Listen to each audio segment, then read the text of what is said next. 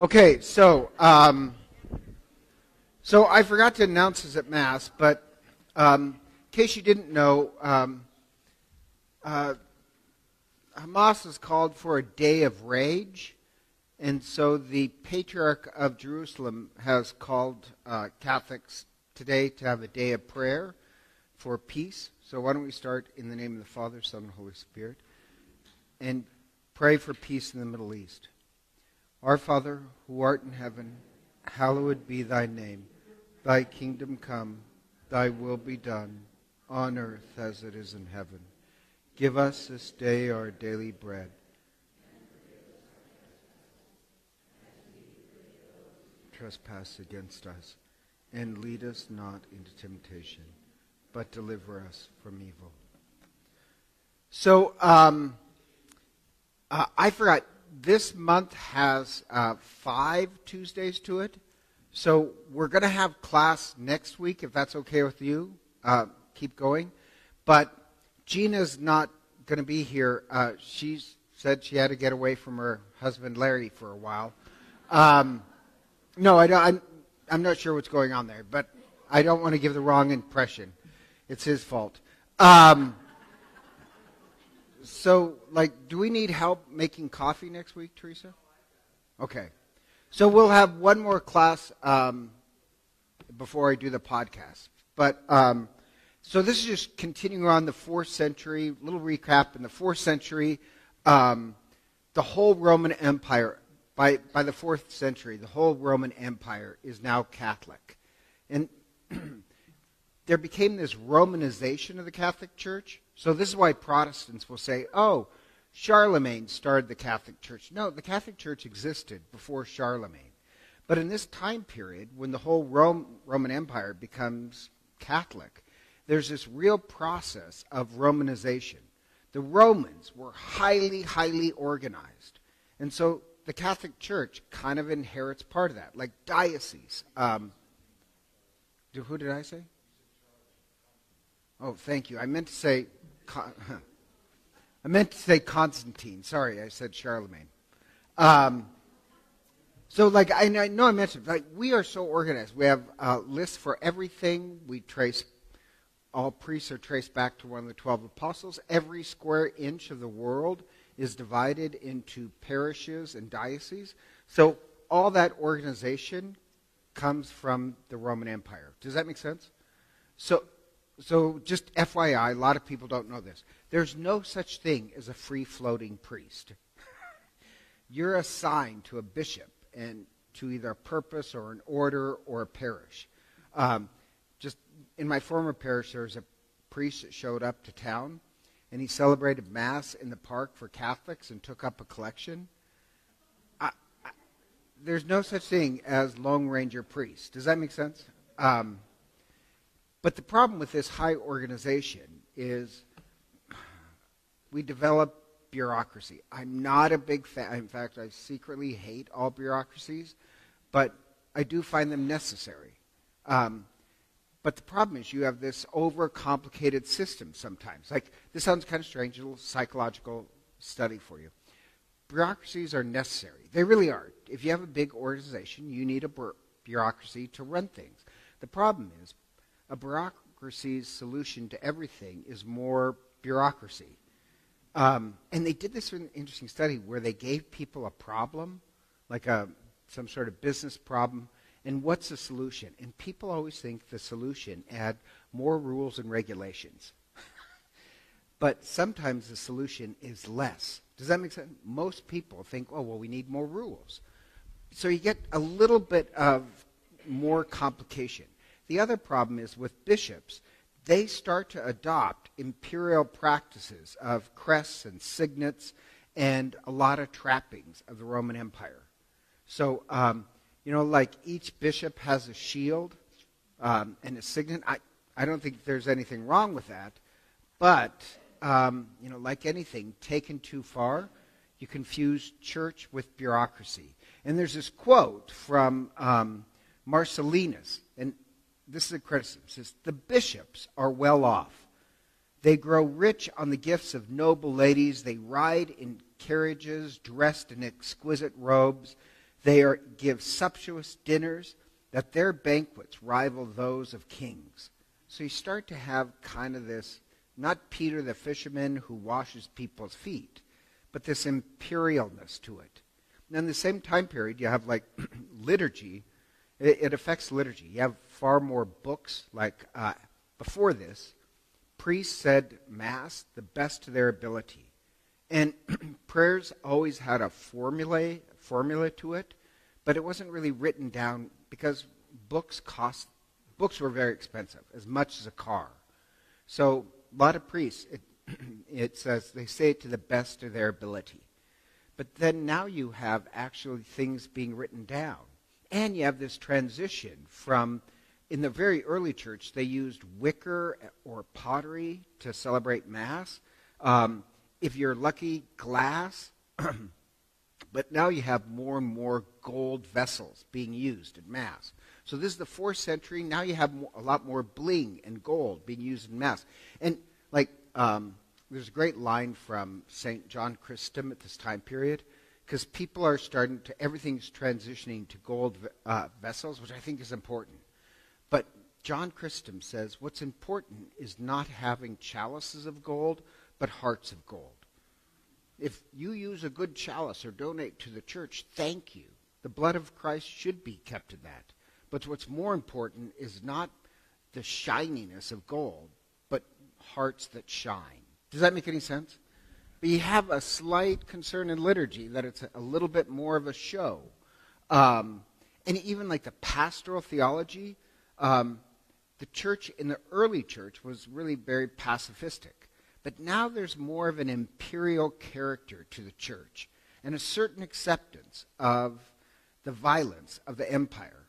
And in this one church, St. Constanza, the daughter of Constantine donates a lot. And now you have Christian murals. And one large mosaic presents Christ where he looks and dresses just like the emperor. What's amazing about that's a sudden change on how Christ looks. Before that, you know what the most popular image of Christ was in the very ancient church? If you go to the catacombs, the most popular image of Christ is the Good Shepherd. But now, in this imperial status, you have Christ as the emperor. He's dressed in crowns and imperial robes. You also have this backlash, because now in the 4th century, you have a lot of wealth in the church and organization. And then other people want to cash in on it. And the Gnostics really start to come. The Gnostics are these people who, Gnostic means secret knowledge. Well, that is the opposite of what Christ taught. Christ said, I have said nothing in secret. But they would say, oh, here's a secret book of secret knowledge that Christ didn't reveal to anybody. And for $400, you could have this book too. Now, the Gnostics, it's all about this secret knowledge. And so the Gnostics, it's like that bad line from a movie, I'd tell you, but I'd have to kill you. They think they have a secret knowledge. I'll get into the Gnostics in a second. But to be honest, you still have that problem today among some Christians who think they have a secret knowledge or a secret. Anyhow, so Gnostics start to write their own gospels. So there's this awful book. I think it was awful just because historically he just made things up. Dan Brown. And the reason why it's terrible, he'd say, oh, this word in Hebrew means blah, blah, blah. There's no such word in Hebrew. Or he'd say, oh, in this place, at this, like he just makes up facts and dates. And he does quote the Gnostic Gospels. So like in one Gnostic Gospel, Judas is the real saint. Another Gnostic Gospel, Mary Magdalene is married to Christ. So like I got into this like maybe 2 months ago, went out to dinner. I don't go out to people's house for dinner because I go to bed at 8 o'clock. But I was invited to this house, and a non-Catholic was there, and this woman says, well, you know, Jesus was married to Mary Magdalene. There's an ancient document that says that. And I said, well, It's not ancient. It's from the 4th century, and it's a Gnostic gospel, and it was a way of making money. Does that make sense? So yeah, there is this document that says, but it's from the 4th century. And why were they doing this? Money. They're just trying to create money. But the Gnostic belief is not a singular set of beliefs. They all have different beliefs. It's just what you would sell. And they really don't tell us anything historically about the early church. They tell us a lot about the person who's writing the story. Does that make sense? So you have this. You also have, and I know I've spoken about this, so I'm going to test it. You also have the beginning of the desert fathers and mothers. Because remember, everybody is, in the Roman Empire, is now Catholic. Everybody's Christian. But the problem is they don't take the faith that serious. And so you had people who remember the persecutions, that they go out in the hundreds into the deserts to create these they're lay people. They're lay people who just want to truly live out the gospel. That's how monasticism, monks and nuns started. And they really were these islands of holiness. And so I had a whole class on this. The desert communities just believed in work and prayer. They would educate themselves to read because you wanted to read Scripture. But they didn't believe in silly theological arguments. So at this time period, now you're starting to have, to me, a lot of esoteric, silly theological arguments that really just divide the church. So the early monks were like, no, we're just focusing on spirituality. We don't want to argue about things we won't really know till heaven. Does that make sense? So you kind of get that as well. Now, I love the desert monks, but the problem is you have this close connection between the empire, politics, and religion. But the problem is we're supposed to be living in exile. Like if you read the Bible, we're always supposed to be in exile.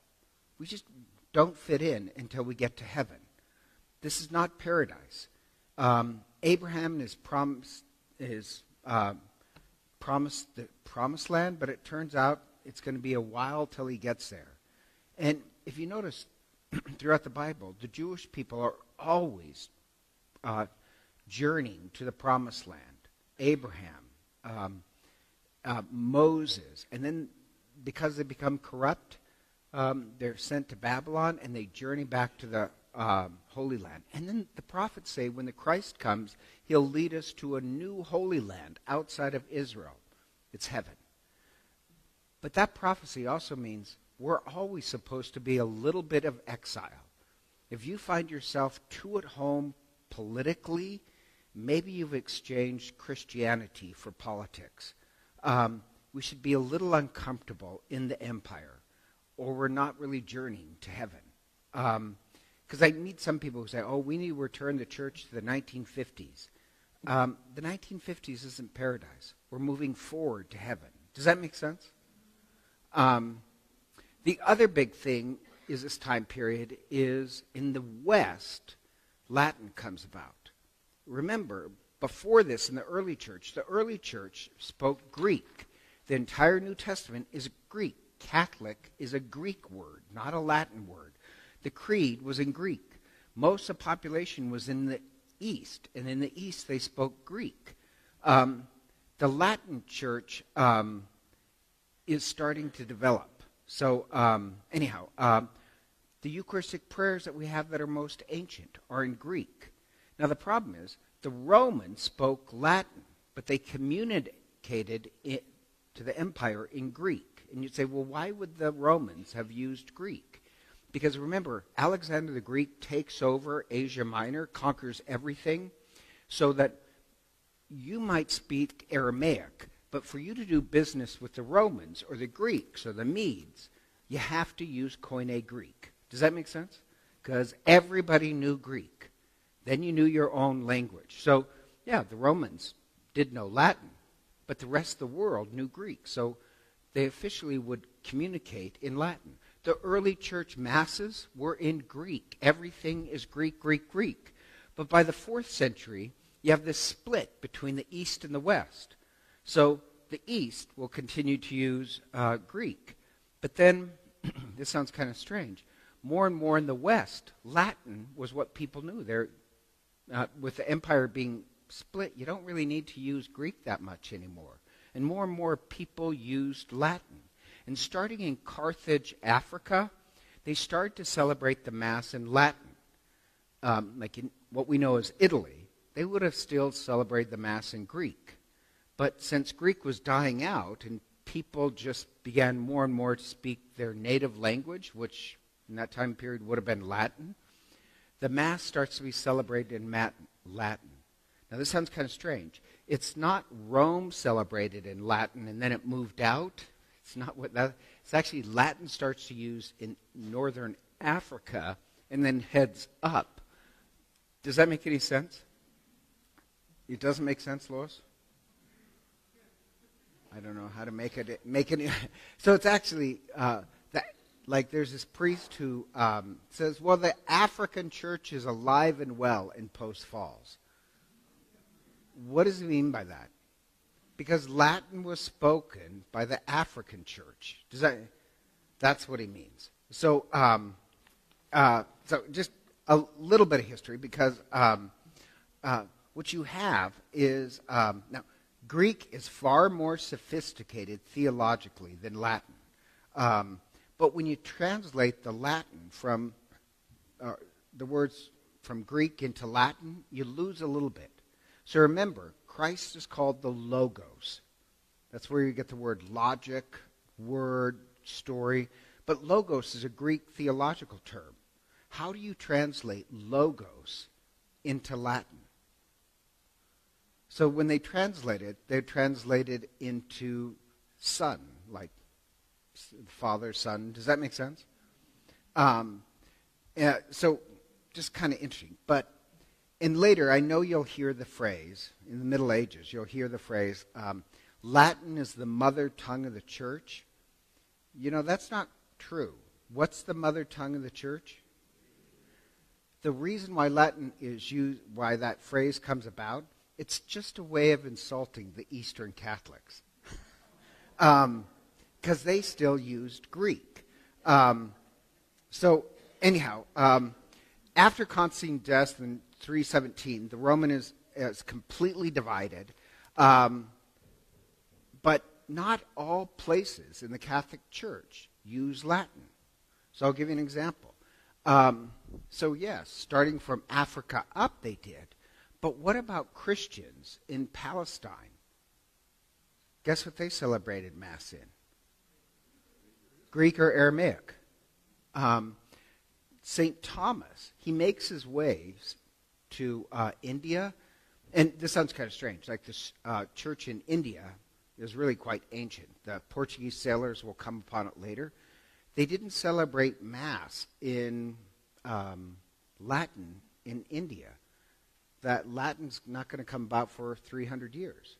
What they celebrated was Greek and then switched to their native language. In Ireland, St. Patrick didn't celebrate Mass in Latin. What did he celebrate it in? Celtic. He spoke their language. And so when anybody says, oh, Latin is the mother tongue of the Catholic Church, that was really a way of insulting the Greeks. Now, so during the 4th century, Latin starts to flourish. And you have a lot of great Latin scholars. Now, one like is Marcus Felix. Nobody ever knows who he is. He lived in 250 A.D. He was in Rome. And he's one of the early Latin Roman apologists. And he's this great writer. And this sounds kind of strange. He tells this fictionalized story. And he tells this fictionalized story of 3 friends who go to the beach. And they walk. And on the beach, 2 of them are Christian. And 1 of them is pagan. But by the end of the debate, they're debating on the beach, 3 come back. And it's this kind of interesting, deep study on where one of them plays a judge and the other pagan says what's wrong with Christianity and the other one argues what's right with Christianity. And they mostly use Greek philosophy. But it's written in Latin for everybody. So I just like that. Another very famous theologian is Tertullian. Tertullian. He's not a saint. In fact, you should pray for him today too. He lived in 220, but he was this brilliant lawyer, son of a centurion. He lived in Carthage. But his writings, he's not a saint, but his writings, he is a gifted intellect. And I like this line. He says, I believe because it is absurd. In a world that works by greed and power, Christianity works by self-sacrificing love. And he gives an example. He just writes how, oh no, that's how bizarre our faith is. The world that works by power and control always loses. You know, they start a war and then everything's devastated. The ones who practice self-sacrificing love, and he goes off on that, that's the ones who win. He's the one who came up with the line, the blood of the martyrs is the seed of the faith. Now, Tertullian, any time he walked into the room, he was the smartest person in the room. But like a lot of smart people, he tends to be very witty but sarcastic. And he became very impatient with the incompetence of the hierarchy. And I feel for him. But he ends up actually being a kind of a heretic. But he just had no patience for people's flaws and the stupidity of leadership. Nice to know our leadership has not been that great since the time of Peter. But it's no reason to leave the church. Or the really big one is Jerome. Jerome, brilliant. He's one of the most important Latin writers because he does something shocking. He changes, he translates the Bible from Greek into Latin. Now, believe it or not, that was controversial at the time because people would say, well, Jesus never spoke Latin. The apostles didn't speak Latin. They spoke Greek. The Mass is in Greek. Why are you writing the Bible in Latin? Because that's what people spoke. Does that make sense? So he does something kind of, because the Vulgate, the common language of the people, was Latin. He writes these introductions to Scripture. So, like, his theology is really, really important. Now, honestly, he was kind of a cranky guy. And so the joke from the early church was, well, if St. Jerome can become a saint, anybody can become a saint. Because he kind of was a very cranky person. And then there's Ambrose of Milan. Brilliant. He's what he's most noted for is baptizing St. Augustine, who I'll get to next. But what I like about Ambrose is that he wasn't even Christian. And there's and I know I mentioned that, but just to repeat, if we're going to elect a bishop, what would happen in the early church is for 3 days you would pray, and on the third day you would come and elect. So the Catholic Church, early form of democracy. But the problem is the church in Milan were deadlocked against two candidates, and they couldn't agree. And they thought it was going to be a right. He's not even baptized. Ambrose is this brilliant administrator, shows up and talks the people into calming down. They're so amazed by him. They say, well, we're electing you, Bishop. And he says, I'm not even baptized. So they baptize him. He celebrates all the sacraments in one day, and by the end of the day, he's bishop. But he takes it very seriously. And this great theologian, and Augustine is brilliant. He's the real giant of this time period. The two great theologians of Christianity, really, that changed it are St. Paul, and the next one is St. Augustine. He changes everything. He's brilliant. He's this wild kid, meets Ambrose, and he's struck about Ambrose's intelligence.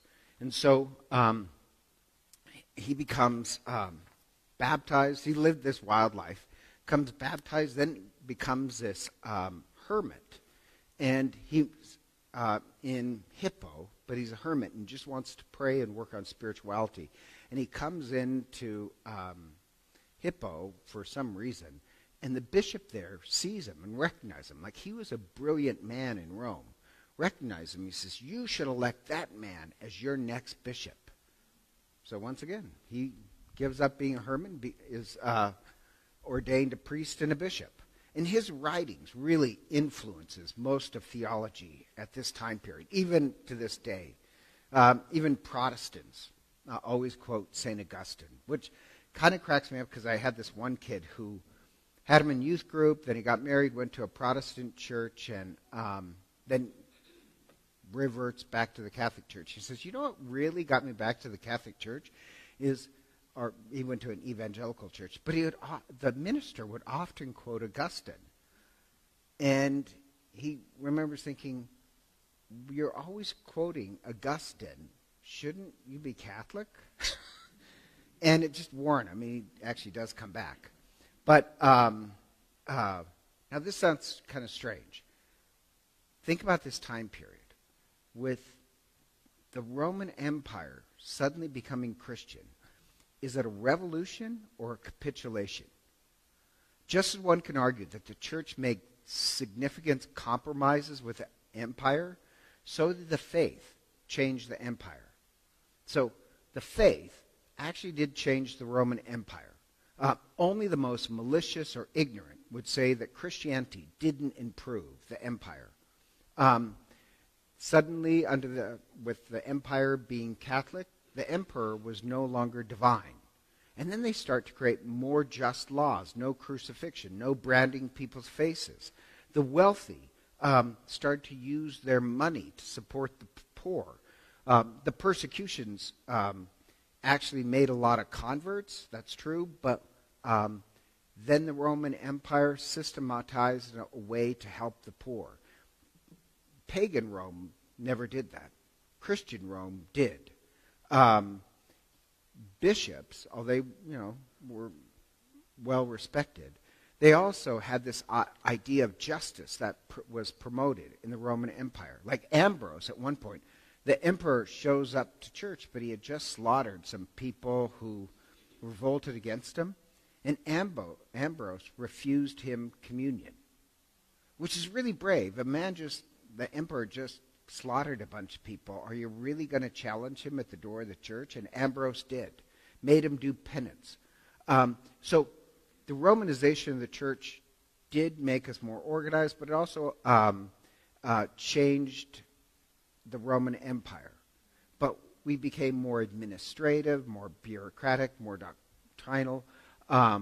So anyhow, you have this kind of study. Does that make any sense? And now, I'm going to switch it up. You guys know that churches in the United States are dying. Luckily, not the Catholic Church, but we're not thriving either. We're just maintaining.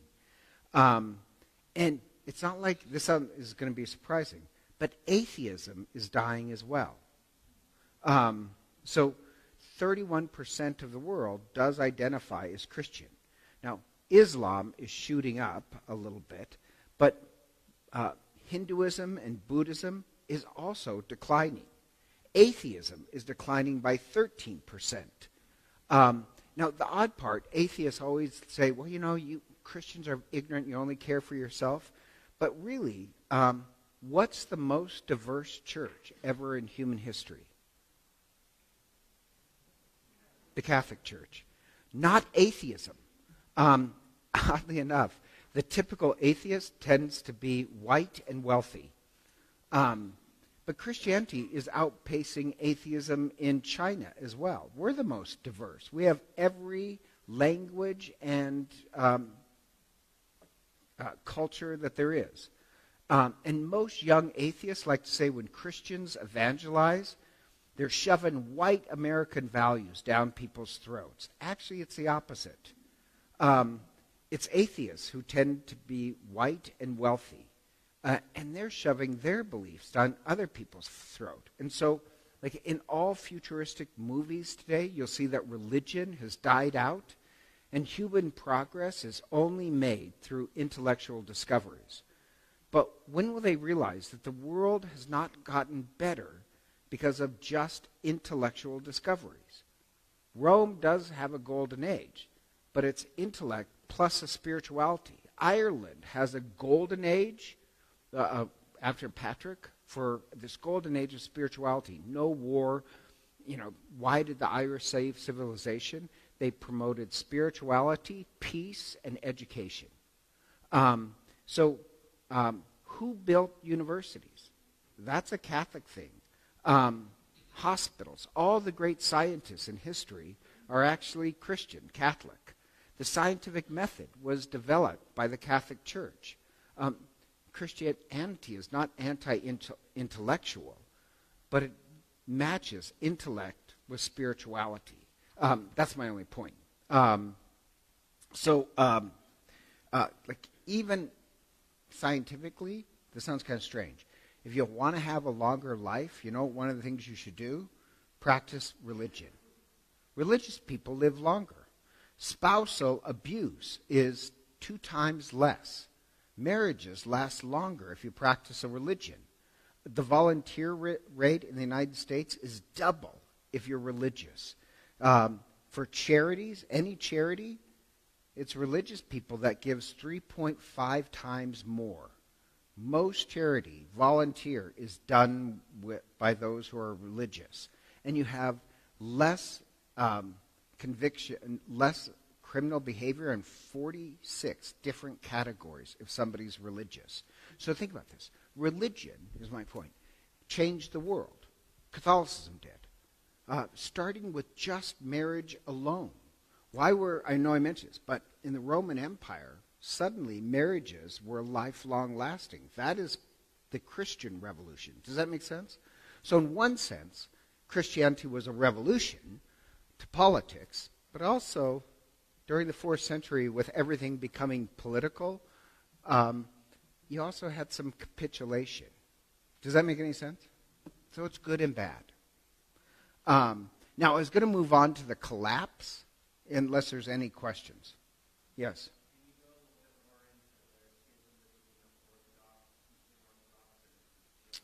Yes. Yes, I can. But I can't do that till I get to the 900s. So we have another 400 years to go. Because he makes a good point. Think about this. At this time period, what he said, if you said, well, the East and the West are in schism, not at this time period. It's still one Catholic church. So the Greek Orthodox and the Catholics are still one church. Does that make sense? It's not going to happen really until about the year 1000 that there's a problem.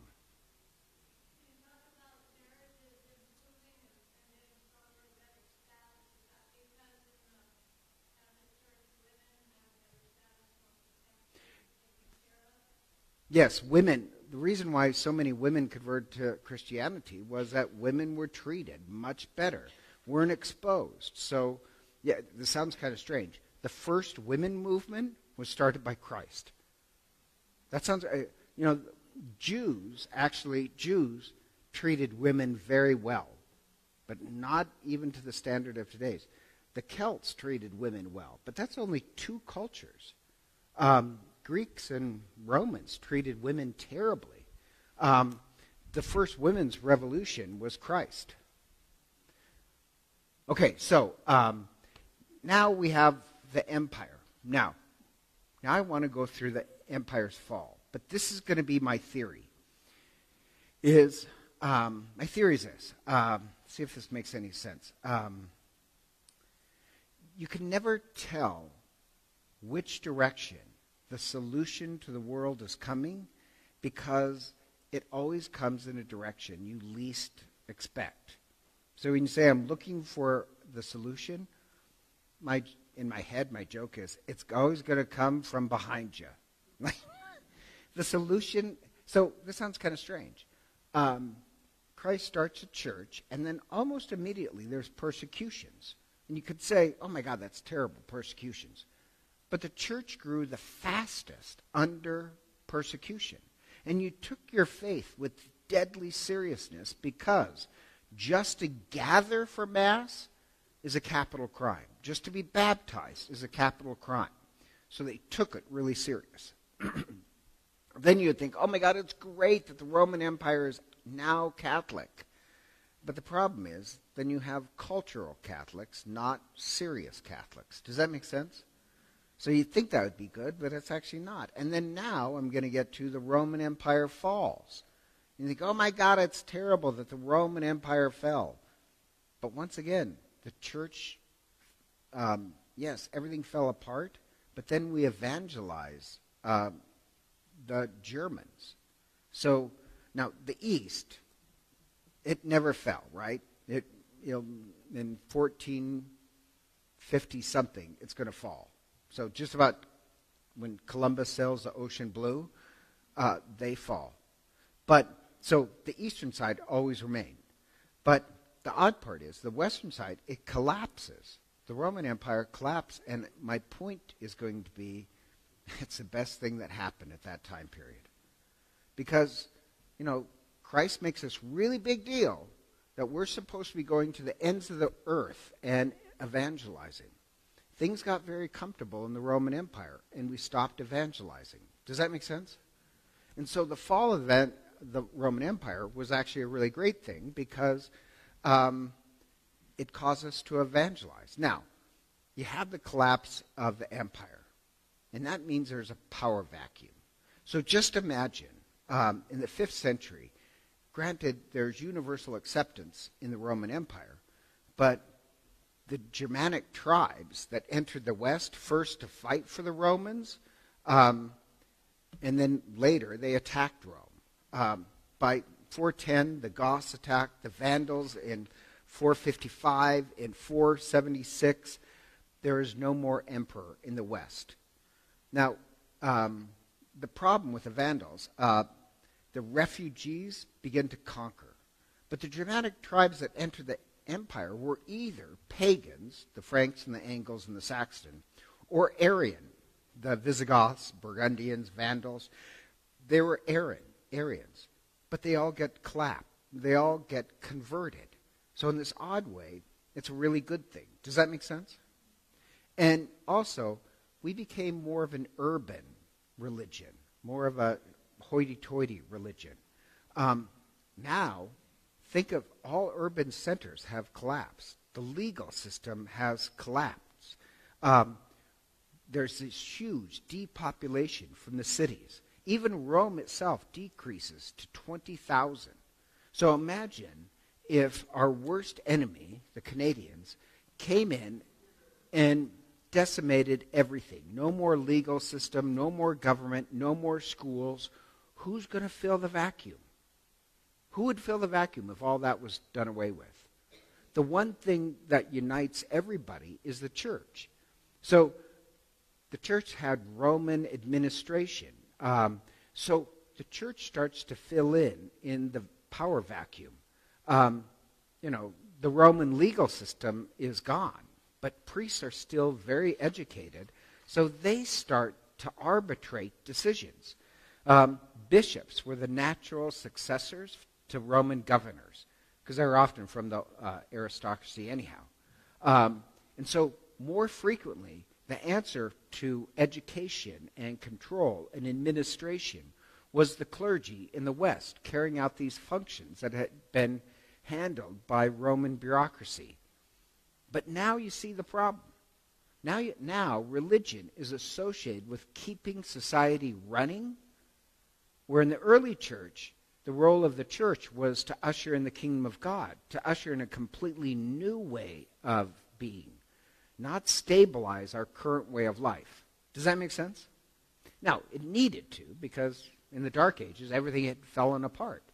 But it was a church that stabilized. But then you get this other problem. The church now has a lot of influence. And kings were very interested in who's named bishops or abbots because they have control of the land and a lot of influence. So you have more and more kings trying to not have bishops elected, but appointed by kings. And Dante, the famous writer, argued that this was the beginning of the corruption in the Divine Comedy. Because the church became wealthy. Actually, like the Pope himself is going to control huge swaths of land. And so kings use their influence to make appointments to these offices. They want them chosen from noble families and have an agenda that would work for the king. But think about this. If you're electing a bishop, whose perspective do you think a good bishop would have? That of the people or the perspective of the major politician, the king? Completely different agenda. It's not piety or administrative skills that matter. It's sympathetic political views to the king. So you have, now, eventually bishops will not be elected. Actually, the last elected bishop was around just before World War II in Germany. So now today you kind of think, well, no, the Pope assigns bishops. That's actually more of a modern thing. But now you have the modern thing of something similar to what's the problem here. The problem here is that if you want to become, where's your wife, by the way? Oh, okay, I'll let it go. What? Nancy, are you here? Oh, yeah, she is. Oh, okay. Apparently you're going to have marriage problems. No, sorry. Nancy, you can sit by your husband. I'll make sure he behaves. Linda, why are you saying Nancy? I always do it. Sorry. Linda, do you want to sit next to your husband? You don't have to. Oh, no, she doesn't. Anyhow, that was wrong. That was called embarrassing somebody. But my feeling is if you're going to belong to St. Pius, you better not be a snowflake, because eventually I'll pick on everybody in this room. But the same way you have some people, let's say you want to become a bishop, you know you have to schmooze up to the king if the king has a lot of influence on selection. Does that make sense? You have the same problem today, except now it's priests who want to become bishop, you have careerism. And that sounds really silly, but like one of my close friends, he's not a bishop, but he really in the seminary won really strong to become a bishop. And he would have been great, but you have to play this kind of political game. And one of them is that you have to get to Rome. You have to get to Rome and get your name in the bureaucratic system. You don't go to Rome for education. You go to Rome so that you can get your name with the bureaucracy. Does that make sense? Or Todd Brown, he just died. Great bishop. He really was. I know you might know Todd Brown. Terrible social skills. But he was a great bishop. There's a reason why we didn't have any pedophilia in Idaho, because he didn't allow that. Like, I loved him as a bishop because he would call you up and say, hey, I noticed your collection's dropped.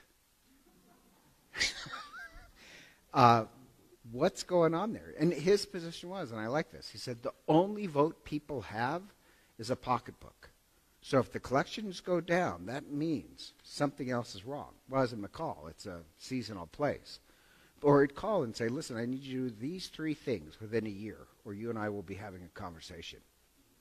Like, I hate to say that, I respect that. Rather than, he doesn't know my middle name, you know what I mean? Like, he was watching. He wanted to know, does that make any sense? And he had an overall plan for the diocese. So, to me, he was a great bishop, and he didn't allow any shenanigans. First sign of a problem, there's going to be a problem. So, but he wasn't harsh. I know I make him sound harsh. He wasn't harsh. His deal with it was this, and he'd tell his priests, never lie to me. I can handle whatever problems happens in your life. People mess up. People make mistakes. No problem. I will have your back. But the first lie you tell me, you're out. Believe it or not, I can work with that. Does that make sense? Anyhow, Bishop Brown, who was a great bishop, says to me once, he says, and this is how stupid I am. He said, did you know everyone in my class in Rome became a bishop except for one guy who had some problems? So he tells me that, and I said, wow, I guess that's really competent people in your class. And he says, no! That's not my point. He said, my point is, Rome is a place where you make political connections. And I was like, what? And he says, yes, that's why I send somebody to Rome, because I want political connections. So I had to tell him, I am terrible at politics. So, but I am smart. So I got 3 masters, but he wanted to send me to one place was Rome, and I said, I'm not good at making political connections. That's that guy. So I went a different route. But I admire his honesty. Does that make sense? Or this other priest I work with, he was a great parish priest. Great. Loved him. And I was a deacon.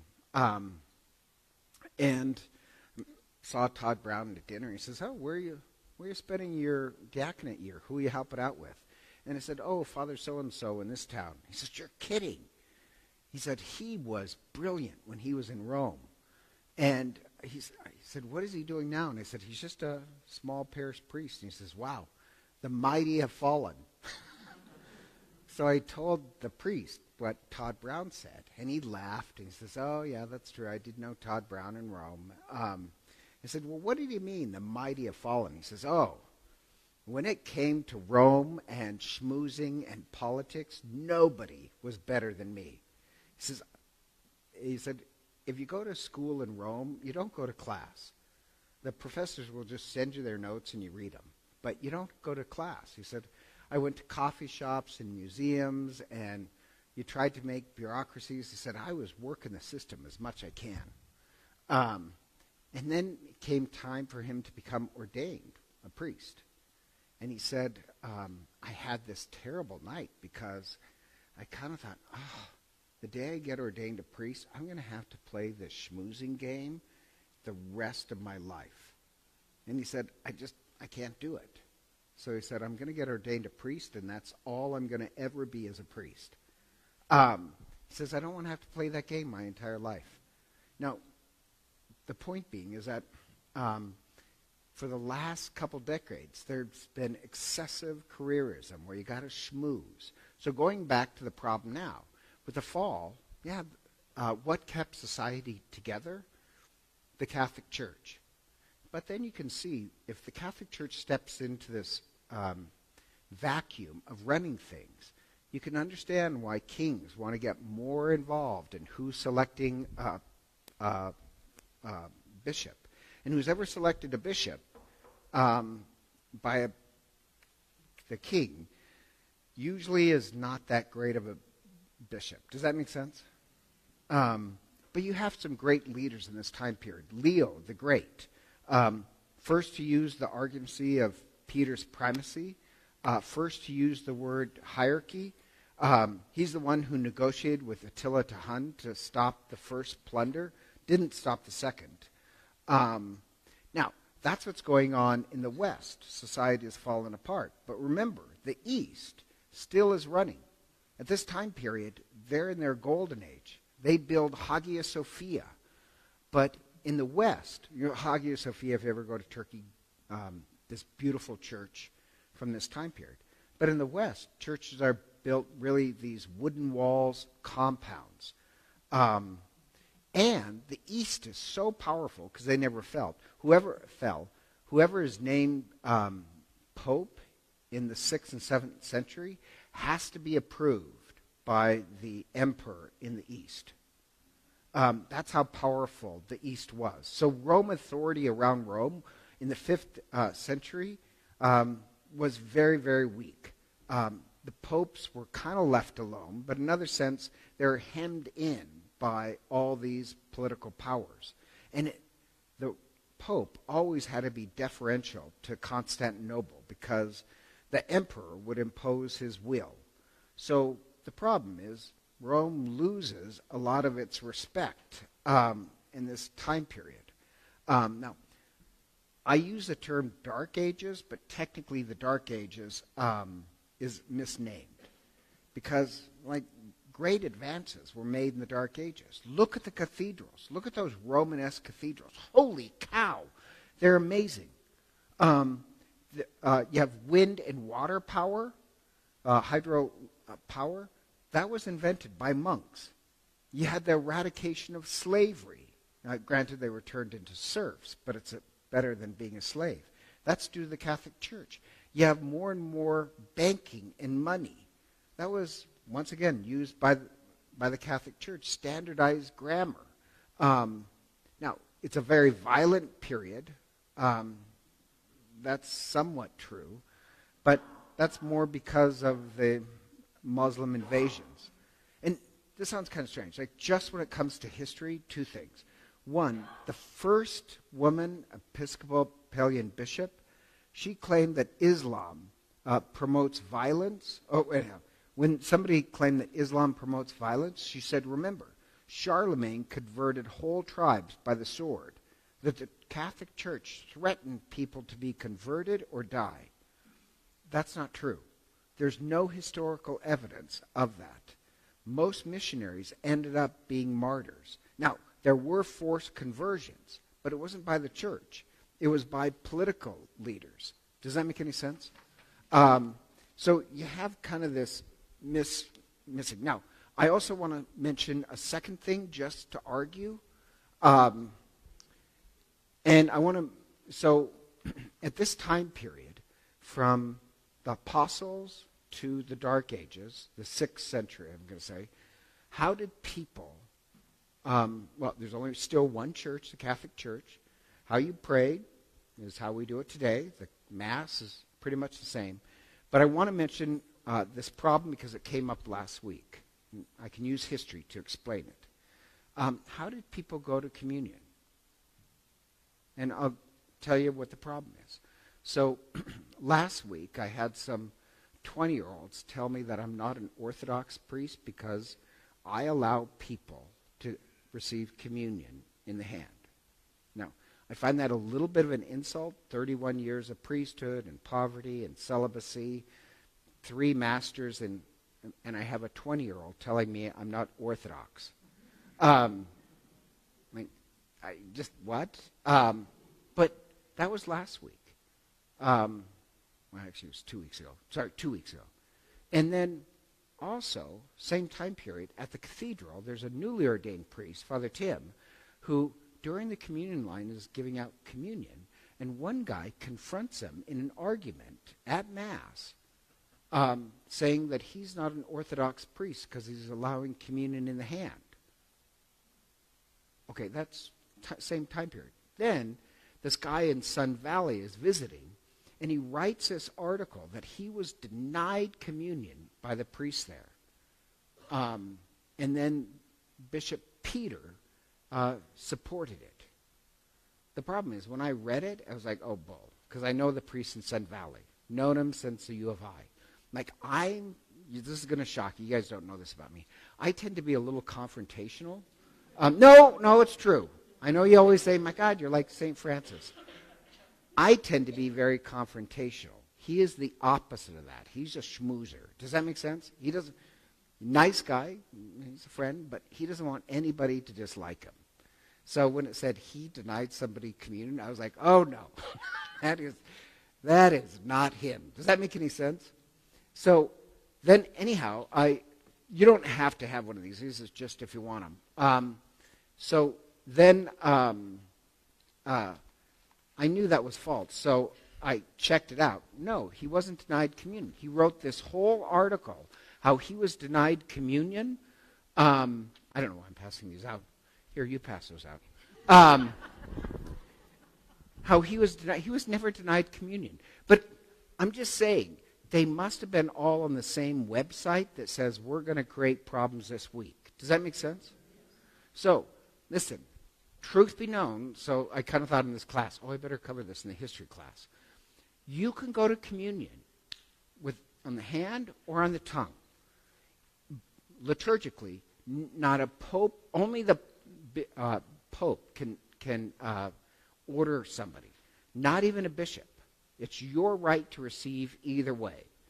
So the priest who said, or the 20-year-old said, I shouldn't allow people to have communion. I don't have that power. Does that make sense? No, what's that? Yeah, I don't have that power to say you have to have it one way or another. That is your choice. Now, in the early church, and I just because I thought, oh my God, somebody's going to challenge me on it, so I quickly, there's probably grammatical mistakes in there, I quickly wrote out the evidence that if you look just the evidence we have, the early church, how they distributed communion was in the hand. You have all these documents everywhere in the Roman Empire. They distribute it in the hand. A lot of proof if you want that. The first recorded use of communion on the hand is in the 600s by this bishop. Then 900s, it becomes official. Then, actually, by the time of Thomas Aquinas, that's how everybody's doing it. Nobody received communion on the hand. So the point being is that then Vatican II, they said, no, you can have it either way. The most ancient way of receiving communion is in the hand. That's my point. And my point is, you can do it either way. But just historically, you can't say, oh, anybody who has communion in the hand is not being true to the ancient church. That's a lie. Does that make sense? I know they're trying to create division over an issue that doesn't have to be an issue. So that's why I wrote that out. You can throw that away. I just was like, I know something, just want to prove my point. Yes?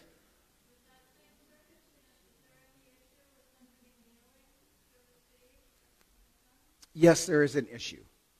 That the GRM, the General Instructions of the Roman Missal, says the proper position for receiving communion is standing. And that is also ancient. But no priest is allowed to deny somebody communion who's kneeling. So, once again, you can't deny communion for that. You could say that's what the germ says, but a priest doesn't have the right to deny communion. So the problem is, I don't know why there's this anger today that they want to create division. Even like this deacon at the cathedral. This girl was wearing a mask during communion. Actually, it was last year. But she was wearing a mask because her grandmother was deathly sick and she didn't want to pass something over. And so she was wearing a mask just to protect her grandmother who they were going to visit. And the deacon denied her communion because she was wearing a mask. Now, you're not allowed to do that. So if somebody kneels, a priest or deacon is not allowed to deny communion. Does that make sense?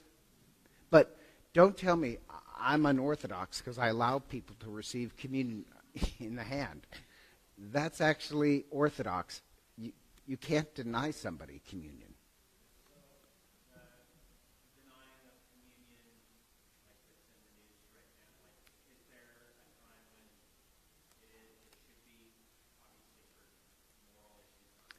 Right, moral issues, not silly issues.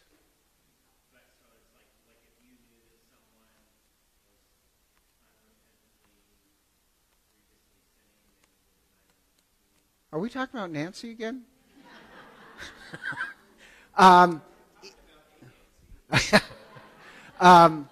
You know what, though? I wouldn't use the mass to humiliate somebody. I would head that problem off. So I wouldn't ever publicly humiliate somebody. But that's just me. All right. Moving on. Is that okay? Mm-hmm. Why was I speaking of Islam again?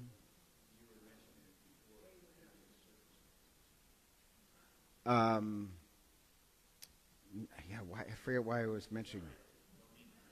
Oh, well, we'll get to Islam too. So you have this rapid conversion, but with the fall of Rome, evangelization becomes far more important. And so the odd part is all these invading armies get converted, but then the Pope Gregory, really starts evangelization. He has missionaries being sent out all over the place. Now, oddly enough, one of the places that was first evangelized was Ireland. Ireland knew about Christianity during the Roman time period, but that was the religion of the oppressor. I I don't think I'm going to go over the story of St. Patrick because it would take too long. But Patrick goes to Ireland with others, evangelize Ireland. Ireland becomes this golden age of spirituality. Now, Patrick, when he evangelizes Ireland, he lets them keep all their Irish, Celtic ways. And this sounds kind of strange, but the Pope, Pope Gregory, he wants to evangelize the world. He sends them out and he says, when you evangelize, Christ is already there with these people. You're not bringing them Christ. What you're bringing them is an awareness of Christ. Christ is already speaking to them. So I'm just going to stop with Ireland. So Patrick has this idea. He's not going to take their culture away and make them little Romans. He's just going to make them Catholic. So this time period, you're going to have, I know we have only 5 minutes, but he lets them keep their Celtic culture, but just makes it Catholic. Now, the Celtic culture is much different. The Celtic church did not work by a Roman diocesan system like we have. The Celtic church worked by monks and monasteries. They did have parishes and cathedrals, but it was more of a monastic community. But it wasn't diocesan. They did have bishops, but the real powerhouses were monasteries and nuns. And it was a big fight, so at one point, I think this is hilarious, they had operated hundreds of years that way, and then Rome sends somebody to say, you've got to give up the Celtic model and do the Roman diocesan system. And they weren't quite sure because, for a couple hundred years, they worked monastically. You just have to understand this because it's going to be a fight in about 600 years. But they weren't quite sure. So the leaders come in to talk with this bishop, and the bishop decides, I'm going to show them. And he starts to yell and scream at them. The problem is, they weren't sure what to do. So the night before, they went to this hermit who was known to be holy. And the hermit says, I don't know what the best solution is.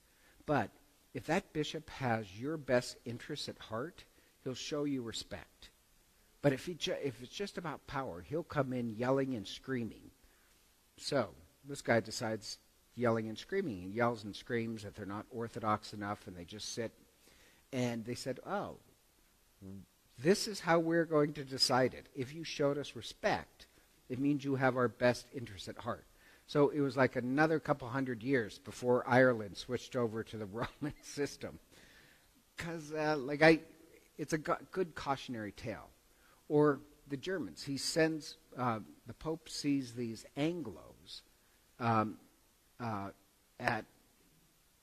in the marketplace, and he's never seen blondes. He says, they're Anglos. And he says, no, they're angels. And he sends missionaries to England to evangelize England. Now, England was already evangelized with the Roman Empire, in a way, parts of it, but then fell and then gets re-evangelized. Germans, same thing. He sends missionaries to Germany and then past the Rhine. So my only point being is that the fall was good because it created all this evangelization. And the evangelization happened up from Rome, but of Europe, and also from Ireland. But the thing I want to we adopt, like the Christmas tree. Where does this Christmas tree come from? German. So they just turned it into a Christian symbol, saying, the tree is the cross, and the fruit on the tree is Christ, and the candle is Christ, the light of the world. The German culture was different than the Roman culture. It was a warrior culture. So really interesting if you want to study that. And they just made, and you can use the Bible, use St. Paul, that grit, determination, suffering, fighting for what's right, that is our way. So they use that kind of warrior culture to evangelize. That's a little bit different than how Patrick did it. Does that make sense? So let's say we're going to evangelize right here in Coeur d'Alene. I don't think you have to take away their Americanism. Does that make sense? Or you use the values they have and speak to them that way. You don't say, in Rome, you have to wear, it has to be like a little Roman church here. Does that make sense? So this is the time period of, yes, great evangelization. Could I just go a little bit more? And I'm just going to give you the conclusion. I have the proof, but I'll bore you too much. What got us out of the Dark Ages? Everything fell. What held us together in the Dark Ages? The Catholic Church. What rebuilt us from the Dark Ages? If you really study it, it's monasticism. Monasteries became centers of community and learning and education. Where did hydropower come from? Monks. The wind, monks. Monetary system, the monks. Does that make sense? It's community and values and education that rebuilt Europe. That's what monasteries did. Okay, so that's kind of the Dark Ages. Questions, objections? Yes.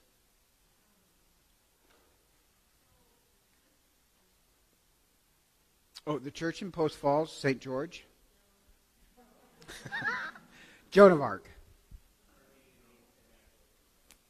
Oh, Immaculate Conception.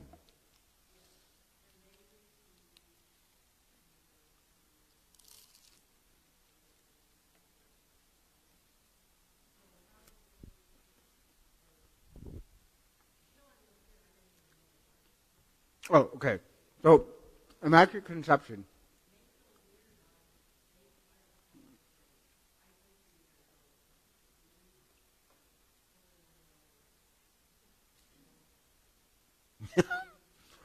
So, that'll get to when we get to Vatican II, but basically they broke off of Vatican II. So, think about this. Before Vatican II, people received on the tongue because they switched that. So, they want in Latin, everything before Vatican II, and they want the French monarchy restored to France. I don't think that's going to happen either, because they were, when they broke away, it was actually a French contingency that broke away, so they want the French monarchy returned and Vatican II to be done away with.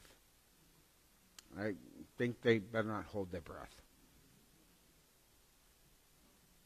All right, so we're going to meet next week, okay?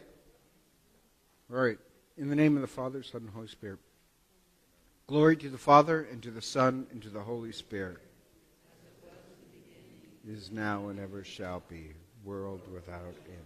Amen. Thank you. Thank you.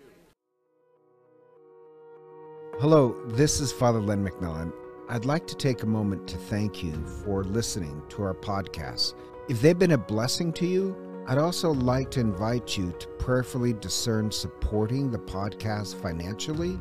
Your generosity would help support the ongoing production and distribution of the podcast. If you'd like to make a donation, you can simply click the link in the podcast description. Be sure to tell us your donation is for the podcast in the comments section of the submission form. Again, thank you for your support as we seek to share the good news of the gospel. May God bless you for your generosity.